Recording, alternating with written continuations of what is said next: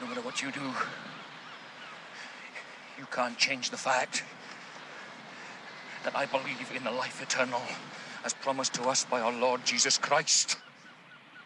I believe in the life eternal as promised to us by our Lord Jesus Christ.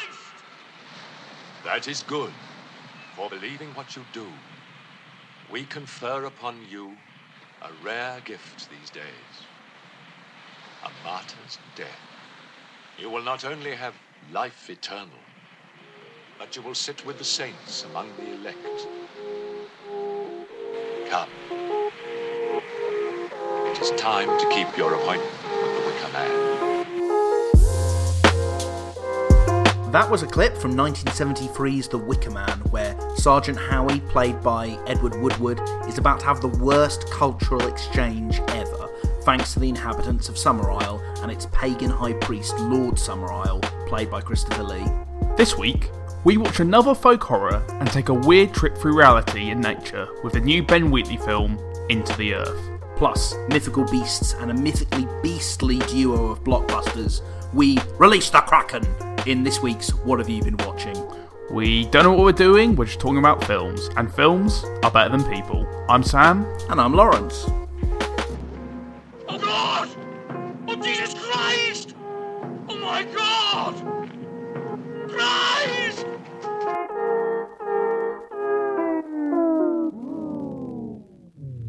Cool, so this week, what have you been watching?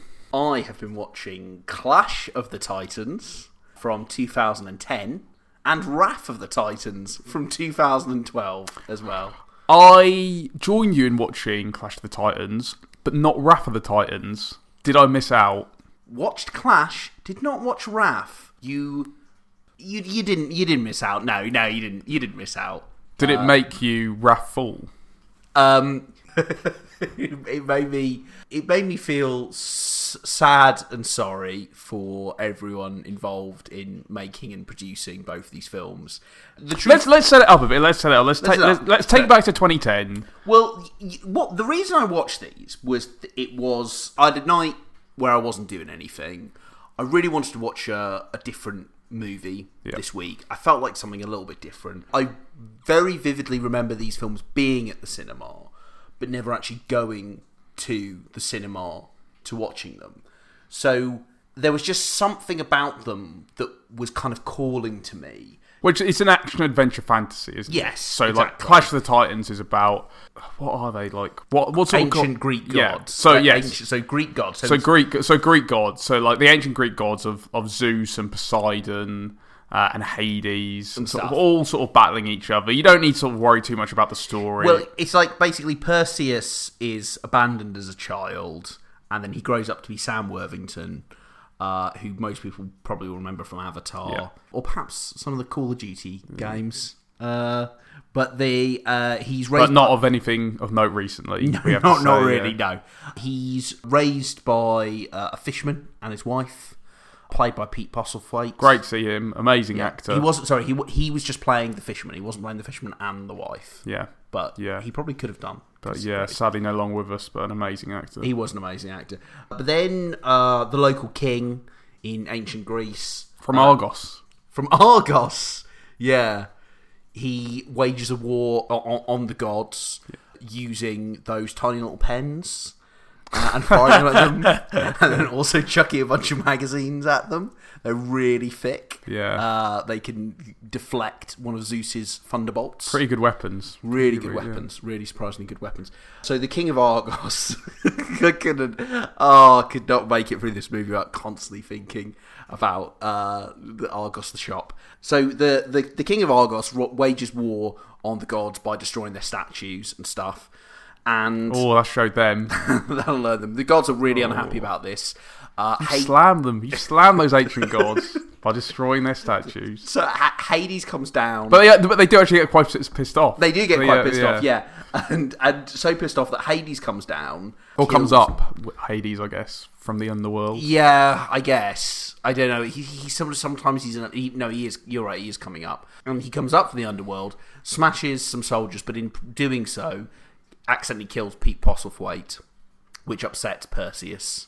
then Hades also turns up at Argos, and he says... where Percy is now. Where Perseus is now. Where Percy is now.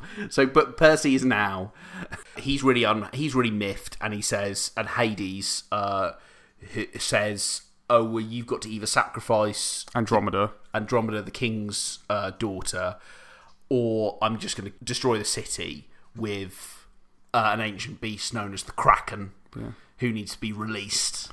And on his way out, on leaving, he just drops the absolute bombshell to Percy that his dad is Zeus. Yeah. And then with this newfound demigodery, Percy and friends go on a quest to find something that can kill the Kraken. And also Percy kind of wants to do in Hades as well as revenge for killing his adopted dad. They need our worship. What do we need of the gods? Now! I created them, and they rewarded my love with defiance. There will be no truce.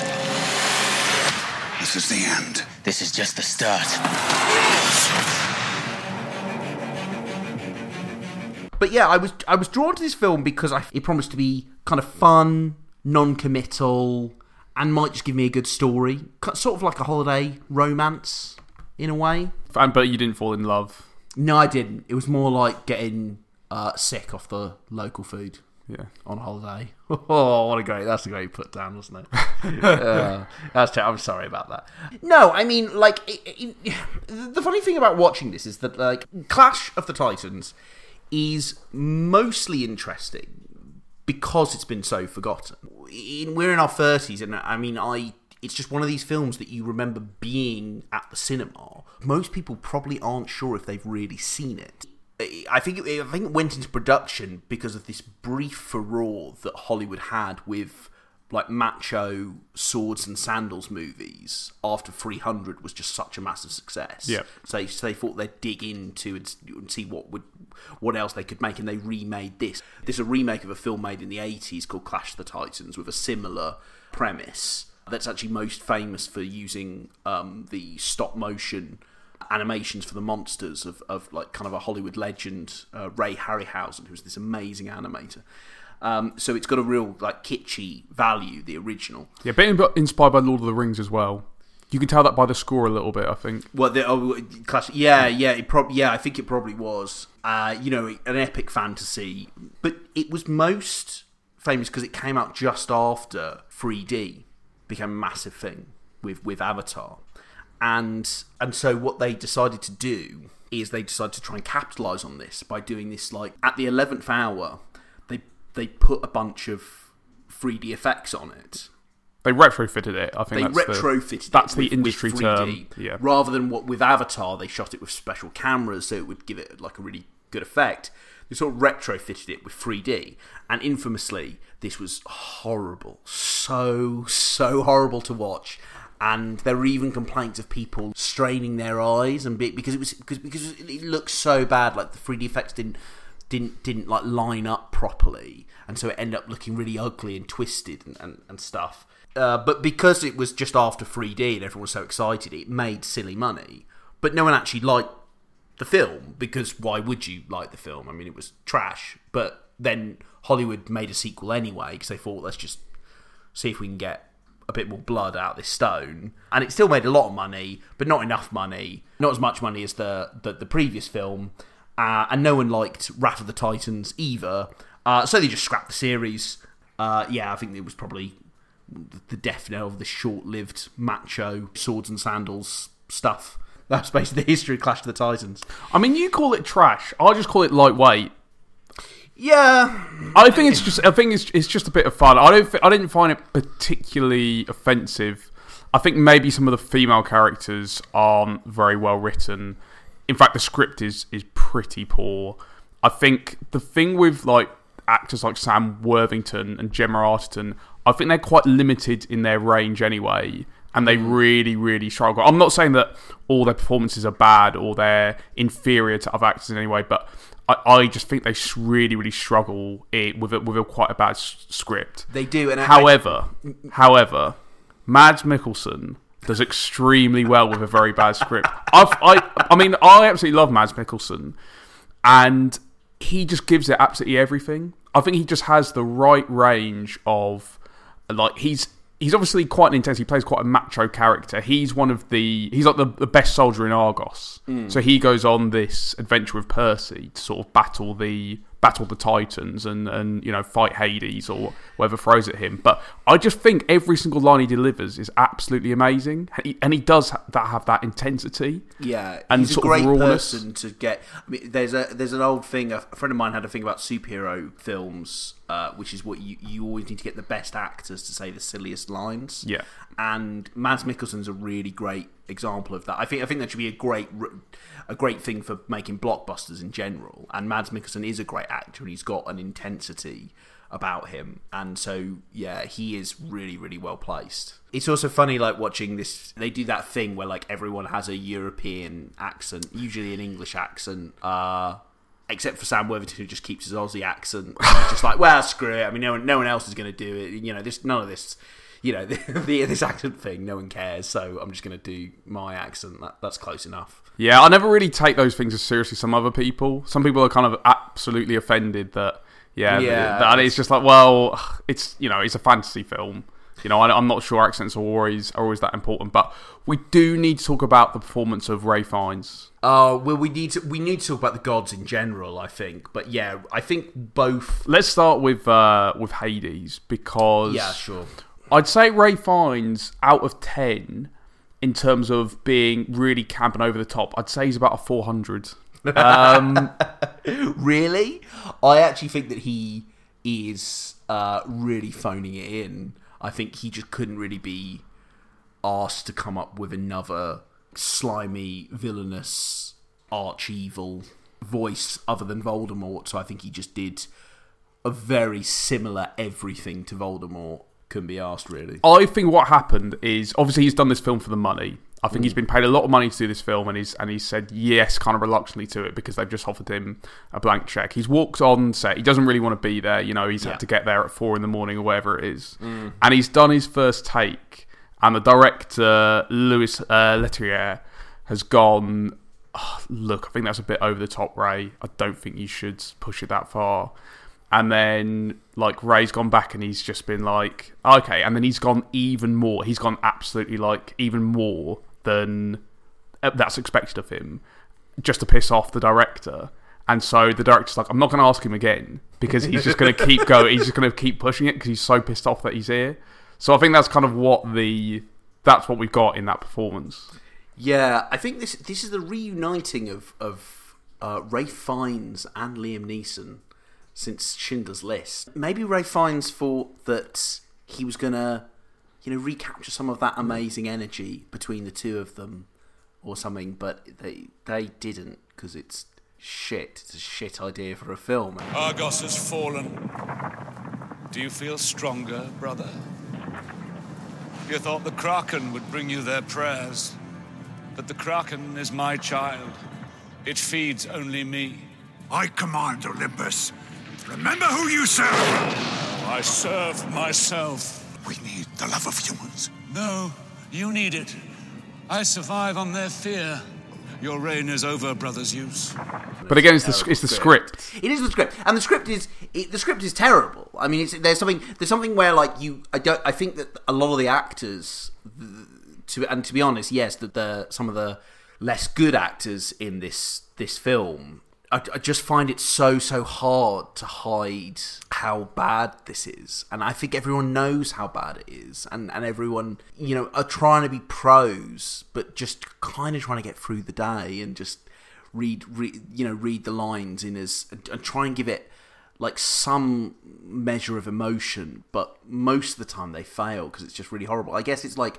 It's a lot of very poorly thought out, like, explanation of how the gods work and the kind of actions that they have to go and do, and it's all kind of like nonsense, and they skip a bunch of steps. Everything's like so like rushed, and they don't really focus on anything that could possibly be interesting. They kind of have like other things happen, like they kind of try and do a team up that's sort of trying to be a bit like, oh, humanity, we're all like a bit multiracial and multi-gendered, but we can all come together and fight, and that's what humanity's about. But it They're not really a super team. There's no charisma between that team. They're just all a bit Percy and co.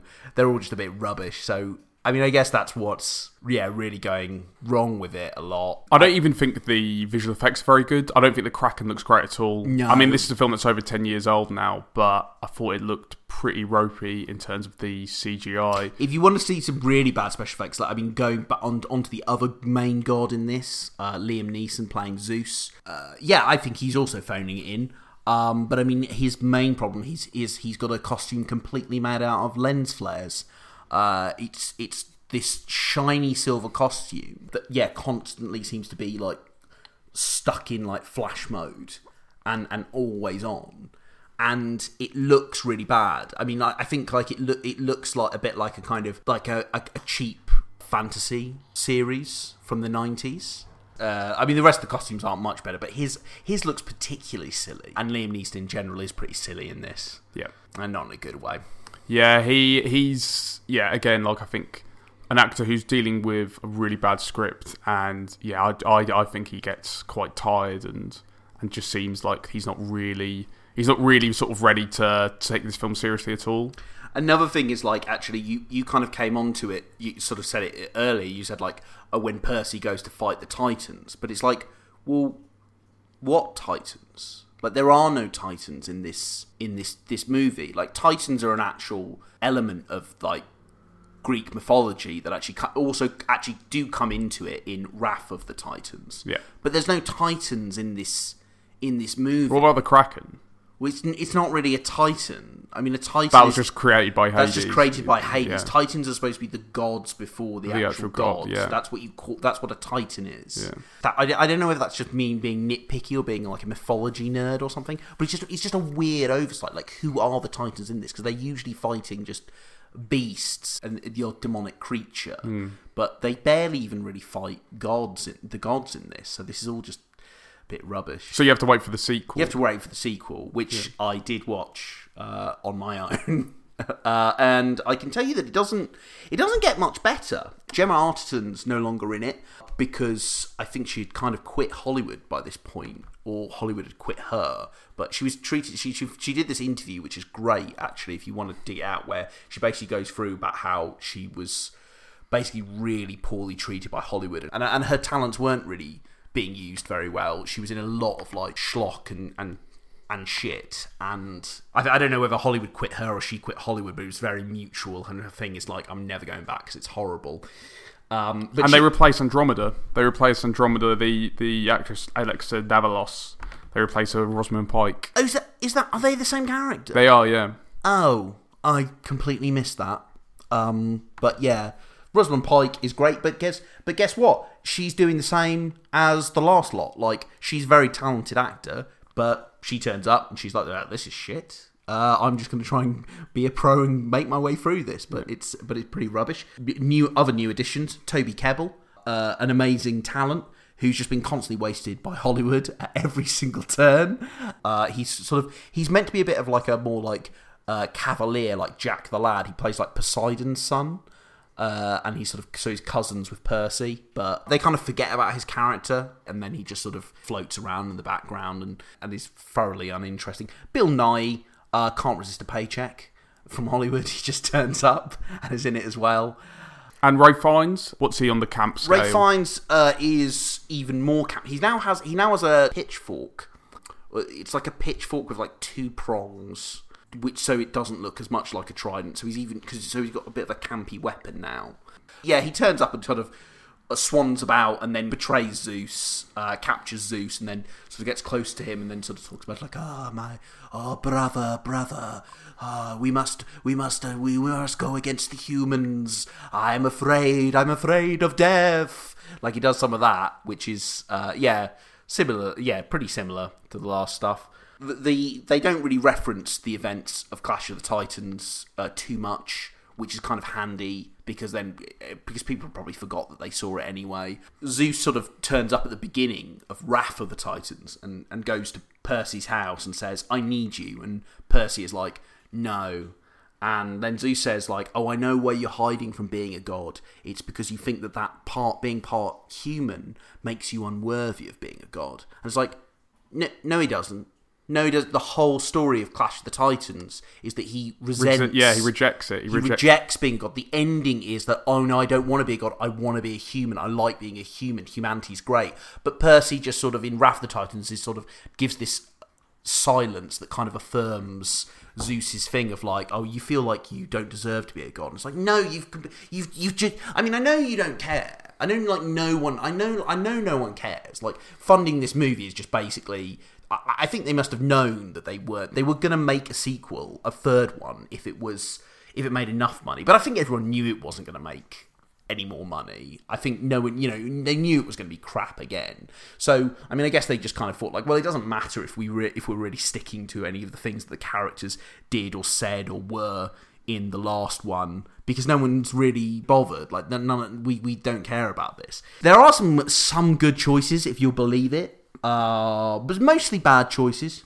They do try a bit more, like, slightly cleverer camera work. They mix in, like, grander effects and stuff, which was quite cool. Actually, there's this, the father of the gods, Kronos, is like this giant monster, and he looks pretty cool. But then there's bad ones, like during a fight with a demon, the music gets a bit jazzy, and then at one point, like, a saxophone is on the soundtrack. And I actually stopped it and had to rewind it, because it was like, what made you ever think that a jazzy sax was right for Greek heroes fighting ancient monsters? Oh, that's where they came from, those saxophones. They came from ancient Greece. Oh, did they? Yeah, so that's fine. Oh, absolutely fine. Yeah. Yeah, it's just more dross. At the end, if you want to talk about Ralph Fiennes some more, Ralph Fiennes is Hades. At the end, the gods, most of the gods die, apart from Hades, who just loses all his powers. He's just going to be a human now. He sort of redeems himself, but now he's got no more power. So it's unclear what he's going to do. But I like to think that like Hades then goes off and like opens up like a feta and wine bar or something on one of the Greek islands or something. And it's just really hammy and camp about everything. He's got to pay rent now. He does. He's got to learn like human things. Like he can't just magic stuff out the way. Yeah. It's like, more ouzo for you, sir. So overall, would you recommend both these films to an audience? No way. I mean, they're pretty awful pieces of work. But there's something there is something weirdly soothing. We have this kind of concept that our sister came up with, which is like sick day films.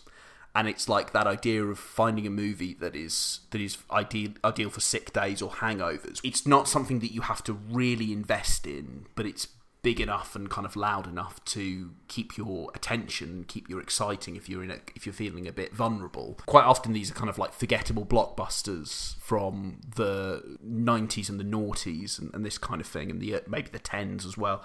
And these films fit as that. You could stick them on a hangover, and they might be quite soothing. But it's all pretty like dire stuff. But I'm still kind of weirdly glad I watched them. I just feel kind of sorry for them as films. Like I just feel kind of sorry for them because they kind of came. Nobody cared. They were rubbish, and then they went. And I just kind of feel I don't know. I almost have an almost sentimentality to them. Like, oh, you poor little strange creature, like lost in time, and lens flare costumes, and Ralph Fiennes and Liam Neeson calling each other brother in their most phoned-in Shakespearean voices. Yeah, I mean, don't feel too sorry for the films because they probably paid for Liam and Ralph's holiday home somewhere. Yeah. So, yeah. No, I think Clash of the Titans, I didn't watch the sequel, but that anyway, it was lightweight, it was vacuous, the visual effects were pretty ropey, but all in all, pretty inoffensive for me. And yeah, I think something that you could sort of switch on if you didn't want to think about it too much. But yeah, I think the initial goal of the film, or what I think the director set out to make this sort of really grand, sweeping epic about sort of ancient gods and the myths and the legends, it didn't quite work. They didn't really get the script right, or they didn't really get they didn't really get the scope of the film or the look of the film right. So yeah, a bit of a failure, but not financially. No, certainly not. Brother, it is time for the mortals to pay. My child waits to do your will.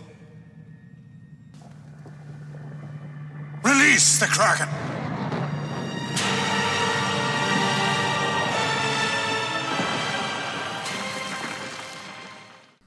So, this week, me and Sam went to watch In the Earth at the BFI, and Sam's going to tell you the plot. Martin is a research scientist who goes into a government-controlled deep woodland in search of his ex-colleague, Dr. Wendell. Martin is guided by Alma, a park ranger, but both are attacked on their trip. In need of help, they meet Zach, a man living in the woods independently, and it is there that they start to learn more about the natural phenomenon deep into the forest. Or, as a haiku, the woods. What's alive? Social distance comes madness. What a camping trip. You said you were going to do Out of the Woods by Taylor Swift. Yeah, I could do, but I don't want to reduce such an amazing and important artist such as Tay-Tay down to just a haiku. I want to let her be her. Do you know what I mean? Yeah, I guess. I wonder how she'd do in this film. I don't think she'd last very long. It sounds like I'm being snarky, but I like the odd Taylor Swift song as much as the next person, but I don't think that Taylor Swift would last very long against axe-wielding psychopaths and omnipotent horrors. I think she'd probably go insane quite quickly. I think she can handle a breakup better than most people. I guess a breakup is an omnipotent horror in itself, isn't it? So less from your diary, Sam. And let's listen to a clip. He told me his story. These are his memories.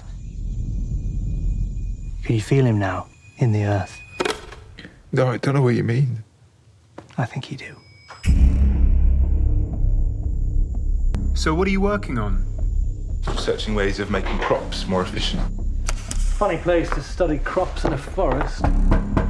We had to send a rescue party in to get a group out a couple of months ago. They got lost. Why didn't they use GPRS? There's no phone reception in there. People get a bit funny in the woods sometimes. You worried she's going to get you? Yeah, who is it?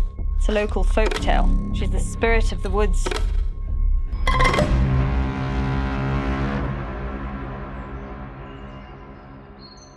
Listen.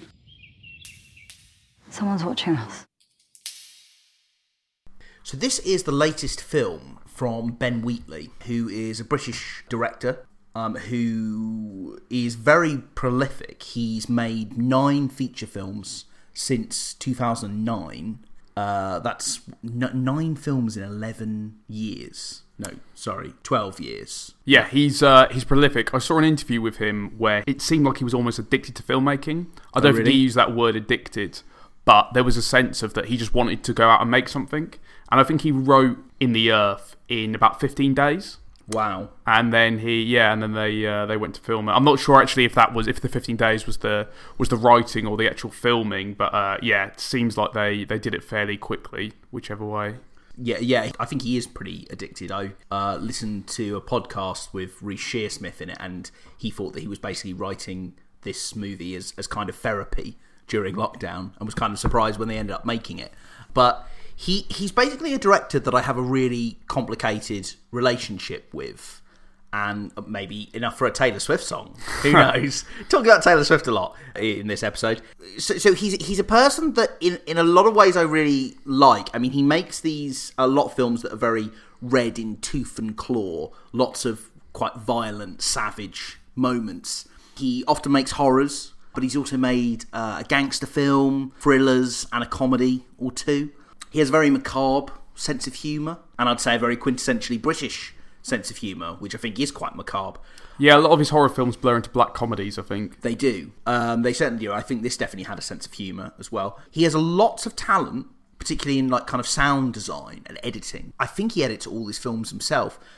He did edit this one as well. He's amazing with visuals. He can create an atmosphere really, really well. Yeah, his set design is always really interesting as well. I always remember from Free Fire, which was a film from 2016, and from High Rise in 2015, how cluttered the set design is. There's lots of junk all over the place. There is, yeah. And I think, wow, there's so many details. Exactly. Well, that's why I think it was quite interesting, because I guess maybe junk is the wrong word for it, but every single frame is kind of filled with all these different objects. Yeah, he's a filmmaker that seems to work very quickly, but also his films, they have a lot of detail in them.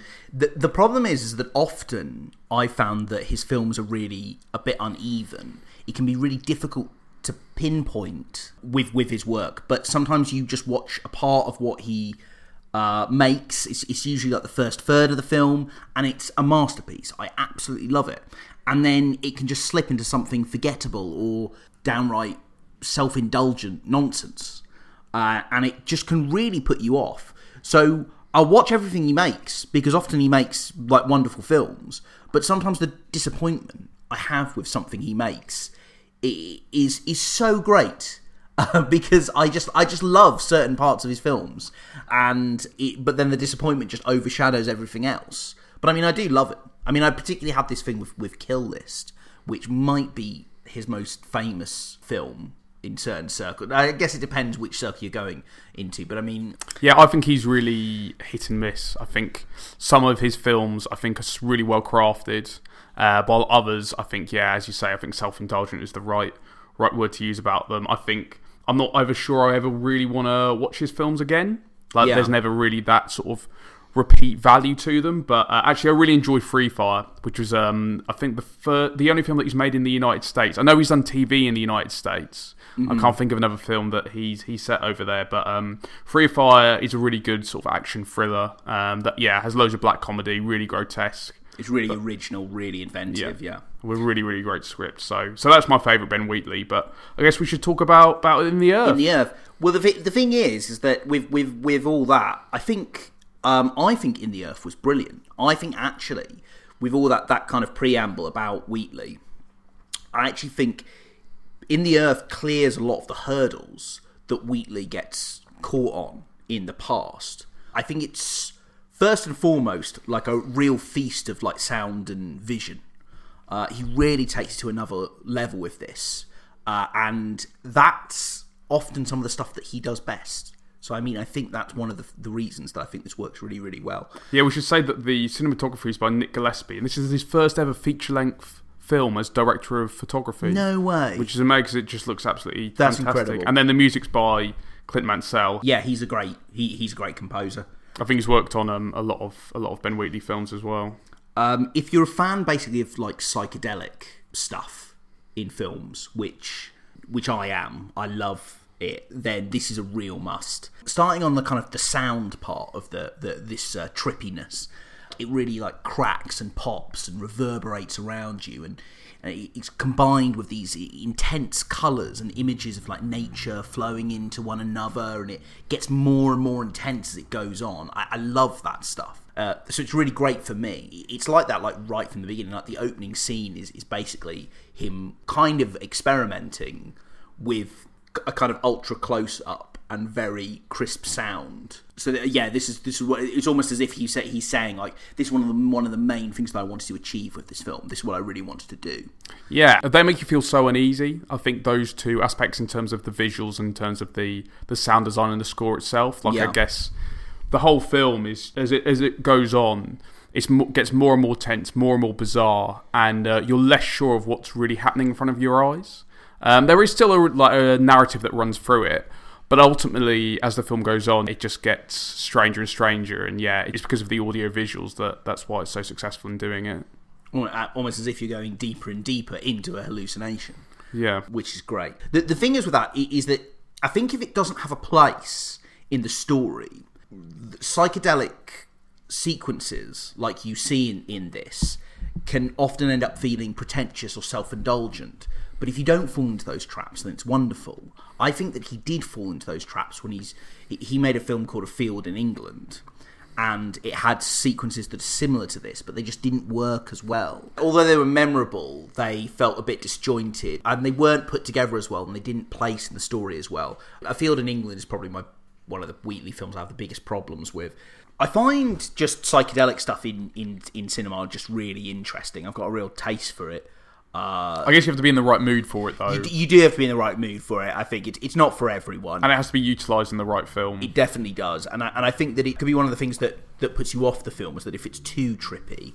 You know, I think it's really interesting trying to communicate to the audience like a feeling just through this intense sound and colour, and how you just have to sort of give yourself over to that and just drink it in and really just connect with these images, and that's really interesting, and it makes great cinema. It was great to see it in a cinema. You know, this is the third time I've been to a cinema now, and this is probably the best reason so far just to go to a cinema that I've seen. I think this is going to get a limited release, but if you get a chance to see it on the big screen and are interested in this, it's great, because obviously just the sound and the images are just so much more intense because you're seeing it in like a massive loud format. Yeah, and I don't think there's been a huge palaver about its release, which makes me kind of think that because it feels like a bit of a cult film, or a kind of a film that you'd find, you know, in a video shop back in the day, or something that you just kind of discover late night on Channel 4. I think Ben would probably be really flattered by that. Well, that's what I mean. That's probably one of the reasons,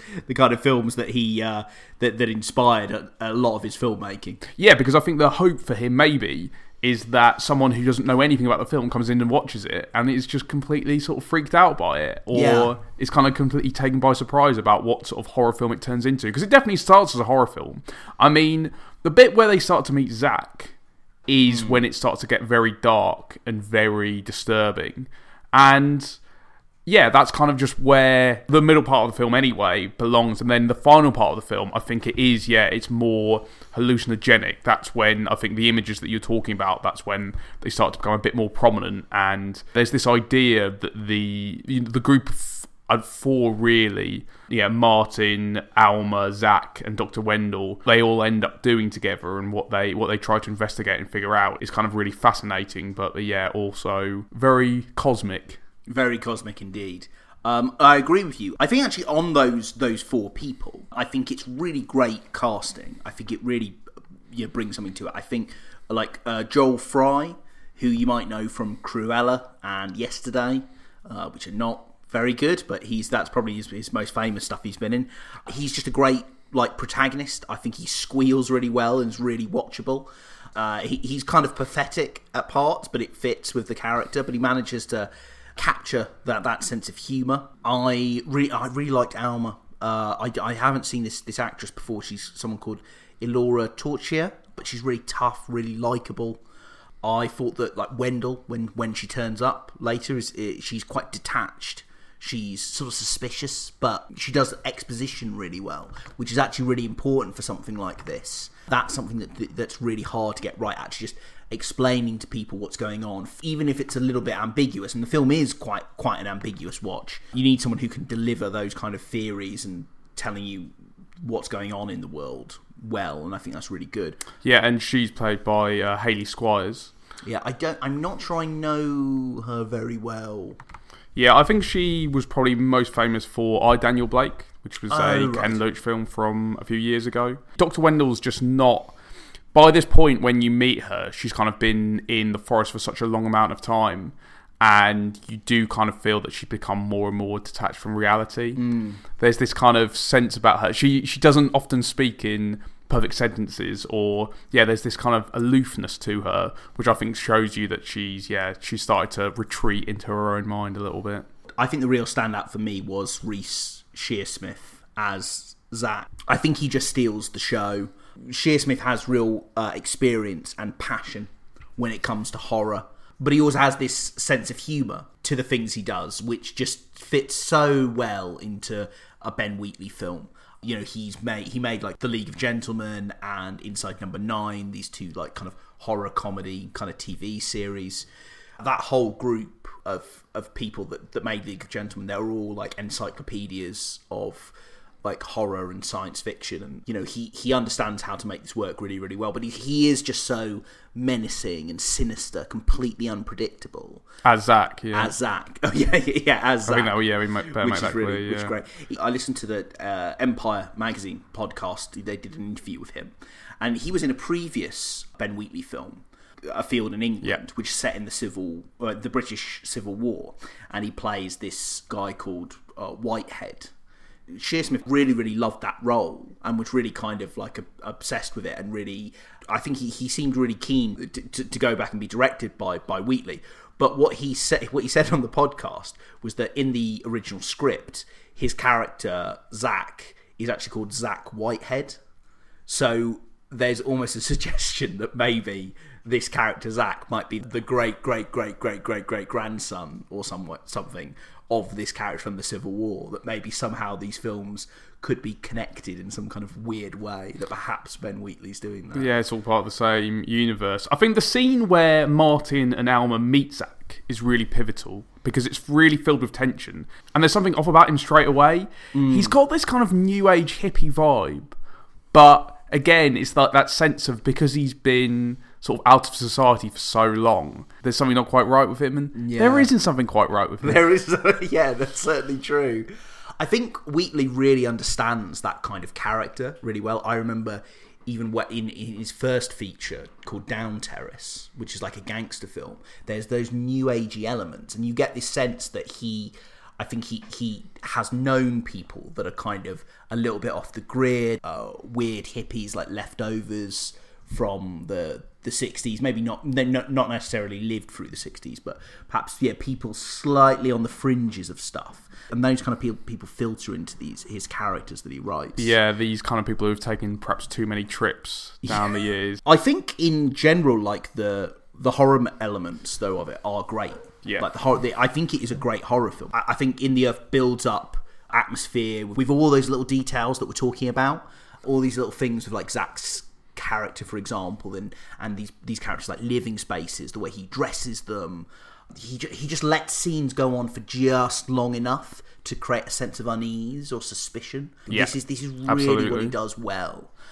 Even just the way he cuts scenes, he does that thing where they sort of cut to black for a few seconds and then come back, and it just gives that little bit of energy underneath like everything. Yeah, and you lose that sense of time when he does that. That's so true. Those edits and transitions, that take a bit longer than normal. You're like, well, are we going to the next hour? Are we going to the next day?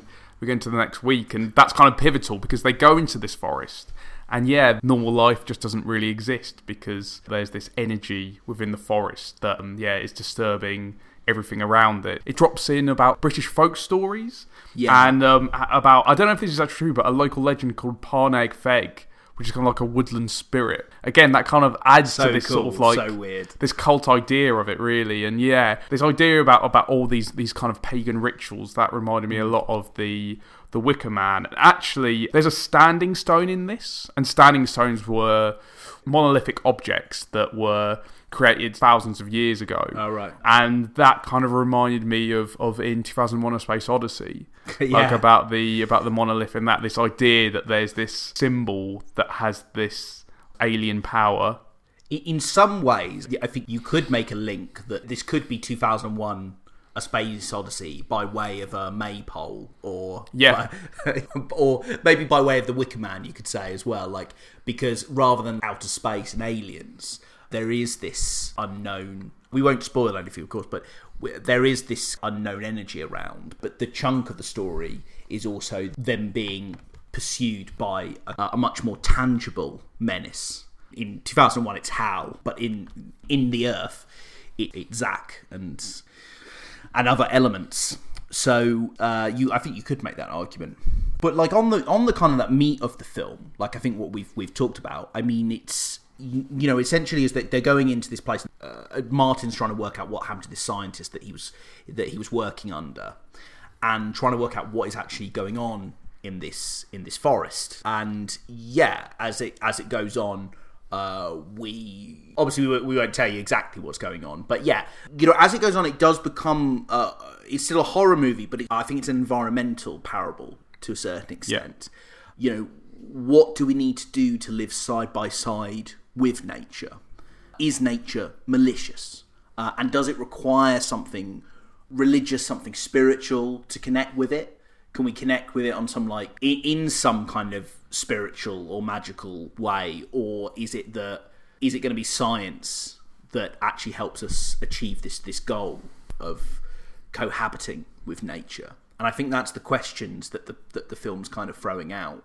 I think, that's a really good summary. And you've kind of got all these ideas within this horror film as well, which is kind of interesting because I guess maybe it's easy to pigeonhole the horror genre a little bit and just say, we expect these sort of same motifs, or we expect these same sort of cliches, but this is a horror film that really pushes the boundary and has these really interesting and bizarre ideas that you wouldn't sort of normally associate with films within that bracket. Yeah, I think it's great for that. I think there was something also going on about COVID and lockdown in this as well. The film takes place and they talk about that there's a disease in the cities, basically. It's not completely integral to the plot, but it's always hanging around. It's an element.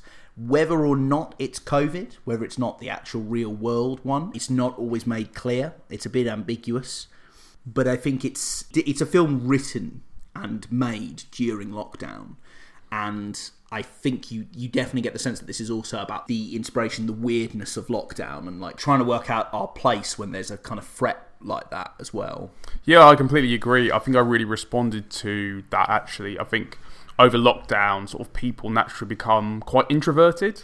We sort of spend less time with people. We become more paranoid disease. We start to read more into things that don't have any meaning. And this is kind of fundamentally what In the Earth is tapping into a little bit. I think you have this group of people who, for one reason or another, are attracted to this specific area, which might or might not have this cosmic energy or this otherworldly life force.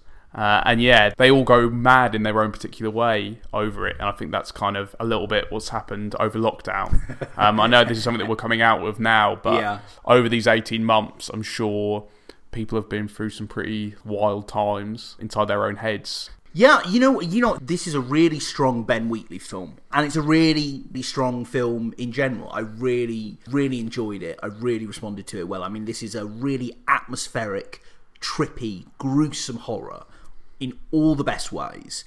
But it's also just such a strong horror film in terms of the genre. Anyway, I just think that the way that it's all these great elements to it, but at its core, at its spine, is it really is the best of a director like Ben Wheatley, someone that understands the craft of a horror film and can make one that's really strong, and it's a proper cinematic experience. I could definitely see myself recommending this to a lot of people, and recommending it to a lot of people to go to the cinema and see it. Yeah, I also think it's one of Ben Wheatley's strongest films. I think it will be incredibly divisive amongst audiences. Yeah, I do think the ambiguity of it, because there's always an ambiguousness to Ben Wheatley films, and I think that could put a lot of people off. And I think that perhaps it will just be too trippy and too experimental in some ways for some people, which is fair enough. I think both of those elements can be really off-putting. But that's his intention, though. I think he wants people to have different readings of this, and I think he kind of would like the idea of some people that absolutely hate it, because I think that's how you respond to films like this that can be so subjective. But yeah, I think it's kind of beautiful in its own way, this film, even though there are scenes in here which are kind of very, very gory, which again is kind of feels like a fundamental part of his filmmaking, really. It certainly is, yeah. Yeah, he sort of likes blood and violence, but yeah, at times it's scary, at times it's horrifying. But ultimately, there's this very interesting idea in there, about nature and about the environment, and how can we, this might sound sort of very new age and very, very out there, but how do we, as you said earlier, how do we cohabitate with the environment? The experience, I was kind of left a bit underwhelmed. Since I've come out of the cinema and I've thought about it a lot, and I think this is the first Ben Wheatley film that I'll go back and rewatch. I saw something in the woods. It wants to talk.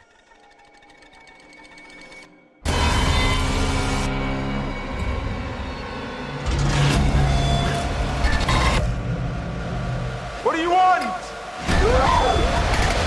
Everything seems to just keep us here. If you like this, then you should watch Annihilation, written and directed by Alex Garland from 2018. The film starts with biologist Lena, played by Natalie Portman, being interviewed about her experiences in The Shimmer. We cut back to 4 months previously, where Lena is mourning the death of her husband Kane, played by Oscar Isaac. Kane was part of a group of Green Berets who went on a secret mission, only never to return. He then returns unexpectedly to their home without any memory of how he got back, where he was, or what his mission consisted of. Kane suddenly starts coughing up blood, but while he is in an ambulance, it is intercepted by security forces who take him and Lena to a secret location. At this base, Lena sees the Shimmer. It is a natural phenomenon created by a meteoroid that landed in the United States. This has created a bubble-like force field, but little else is known about what's inside this quote-unquote dead zone, as Kane is the only person to have ever made it out alive. The Shimmer is slowly expanding, putting the world at risk, and Lena volunteers to go inside along with 3 other scientists and a paramedic to finally understand the meaning behind this otherworldly creation. Your husband's here. Let me see him. He's extremely ill. You have to tell me where he was, what he was doing. It was his decision to go in. It's something they termed the Shimmer. We've sent in drones and teams of people, but nothing comes back. If I knew what happened, I could save his life. The boundary's getting bigger, it's expanding. We're talking cities, states. You need to know what's inside. So do I.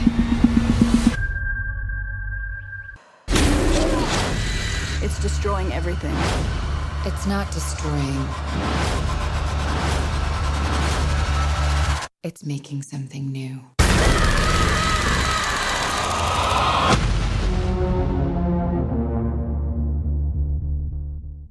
So, it doesn't take someone with a PhD in film studies to work out the similarities between Annihilation and Into the Earth. Perhaps the only difference is in the genre, with Annihilation being in the realm of sci-fi and Into the Earth part of the horror staple. However, the premise of a group of people going into a remote location for scientific purposes, only to have their sanity tested, is still the same. With Annihilation, we know more about our lead protagonist in Lena, while Martin is more of an empty vessel in Into the Earth. Lena is dealing with grief, depression, and regret, and this is explored as she enters the Shimmer. For Martin, the death of his parents from the virus also has an effect in the forest, but this is more subtle.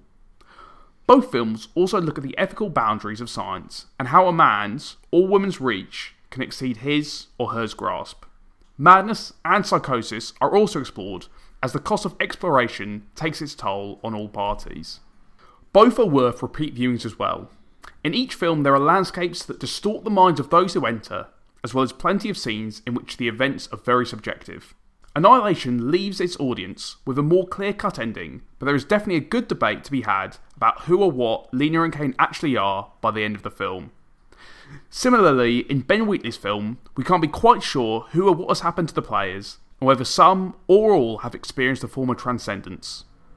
I don't think you necessarily have to be a horror fan to enjoy Annihilation, or a sci-fi obsessive to like In the Earth. Both have kaleidoscopic visuals, moments of pure terror, and plenty of interesting concepts that will have you questioning reality and what lies beyond the world we think we know. I think that's one of the best, if you like this, that I think you've done, because it, just in terms of picking the films, they're such good comparison pieces. I love Annihilation a lot. Like, I think it's an amazing piece of work. Visually striking and, yes, trippy, like In the Earth is, but in a different sort of way. The trips in the Earth, they come and that you know when they're happening. In Annihilation, they're sort of happening all the time a little bit, apart from like a couple of sequences. But yeah, it's absolutely wonderful film. So interesting and so head spinny and so like visually arresting, and all the characters are great and the script is great, and I think it's a really great feminist film as well. Yeah. I think the main cast and everyone that goes into the Shimmer are all women, and I think more commonly, when I see films like this, something like The Thing is a very masculine film, and which is not to its the original Thing, yeah. And that's not to its detriment. It's just that the casts of these kind of films where something weird happens and they're in an isolated area and they all have to investigate it. For a long time, they have been male dominated. It doesn't mean they're any less brilliant films, although not by a female filmmaker. It was really good to see a film that actually tried to work with a more diverse cast. Yeah, it's very melancholy as well. It is very melancholy. It's a lot about death. It's a lot about grief. You know, the Shimmer is slowly growing, isn't it? And that kind of almost mimics the kind of the terminality of life, be that through an accident or disease or a lot of the characters are all dealing with their own different versions of death and grief and having to try and find a way to accept that, and The Shimmer kind of mimics that. Yeah, I think it's a great sci-fi as well, because it does make you think about the universe. It makes you think about all the different, like, the material of the universe, all the different atoms that are there. And it's not exactly a film that explores too much about the solar system and what's really out there. But I think you do kind of become a lot more interested in everything around us and what actually we're made of. It is quite heavy, I think, how we've just described it. You need to be in the right mood to watch it. Oh my god, I just realised it's called Annihilation, and it's all about death. I only just got that. And if you didn't like this, you should watch The Ritual from 2017. If you still want to go down to the woods today, but want something a bit more grounded than In the Earth, then The Ritual is worth a look. Luke, played by Rafe Spall, was until a year ago the best man for his friend Phil's wedding. But on the way back from the pub, Luke and Phil encounter some robbers and Phil is killed. Haunted by the guilt of this event, Luke and the rest of the groomsmen decide to still go on the planned stag do to honour Phil, 1 year later, hiking in the Swedish forests. But after a couple of wrong turns, Luke and co find themselves lost with a dark, supernatural presence on their tail. Rob would have loved this place. He's a good man. The best of us. It's twisted. It's twisted. Look, we go southwest through here. We cut the journey in half. What, through the forest? Yeah, why not? Now, is it me, or is it really quiet in here? I woke up last night. Look at this. Nothing has done that to you. You've done it to yourself. Why do you have to deny everything I say? Because I do not value your judgment. We need to be working together, man. Oh my god! What the fuck is that? Fucking hell, we don't know where we are!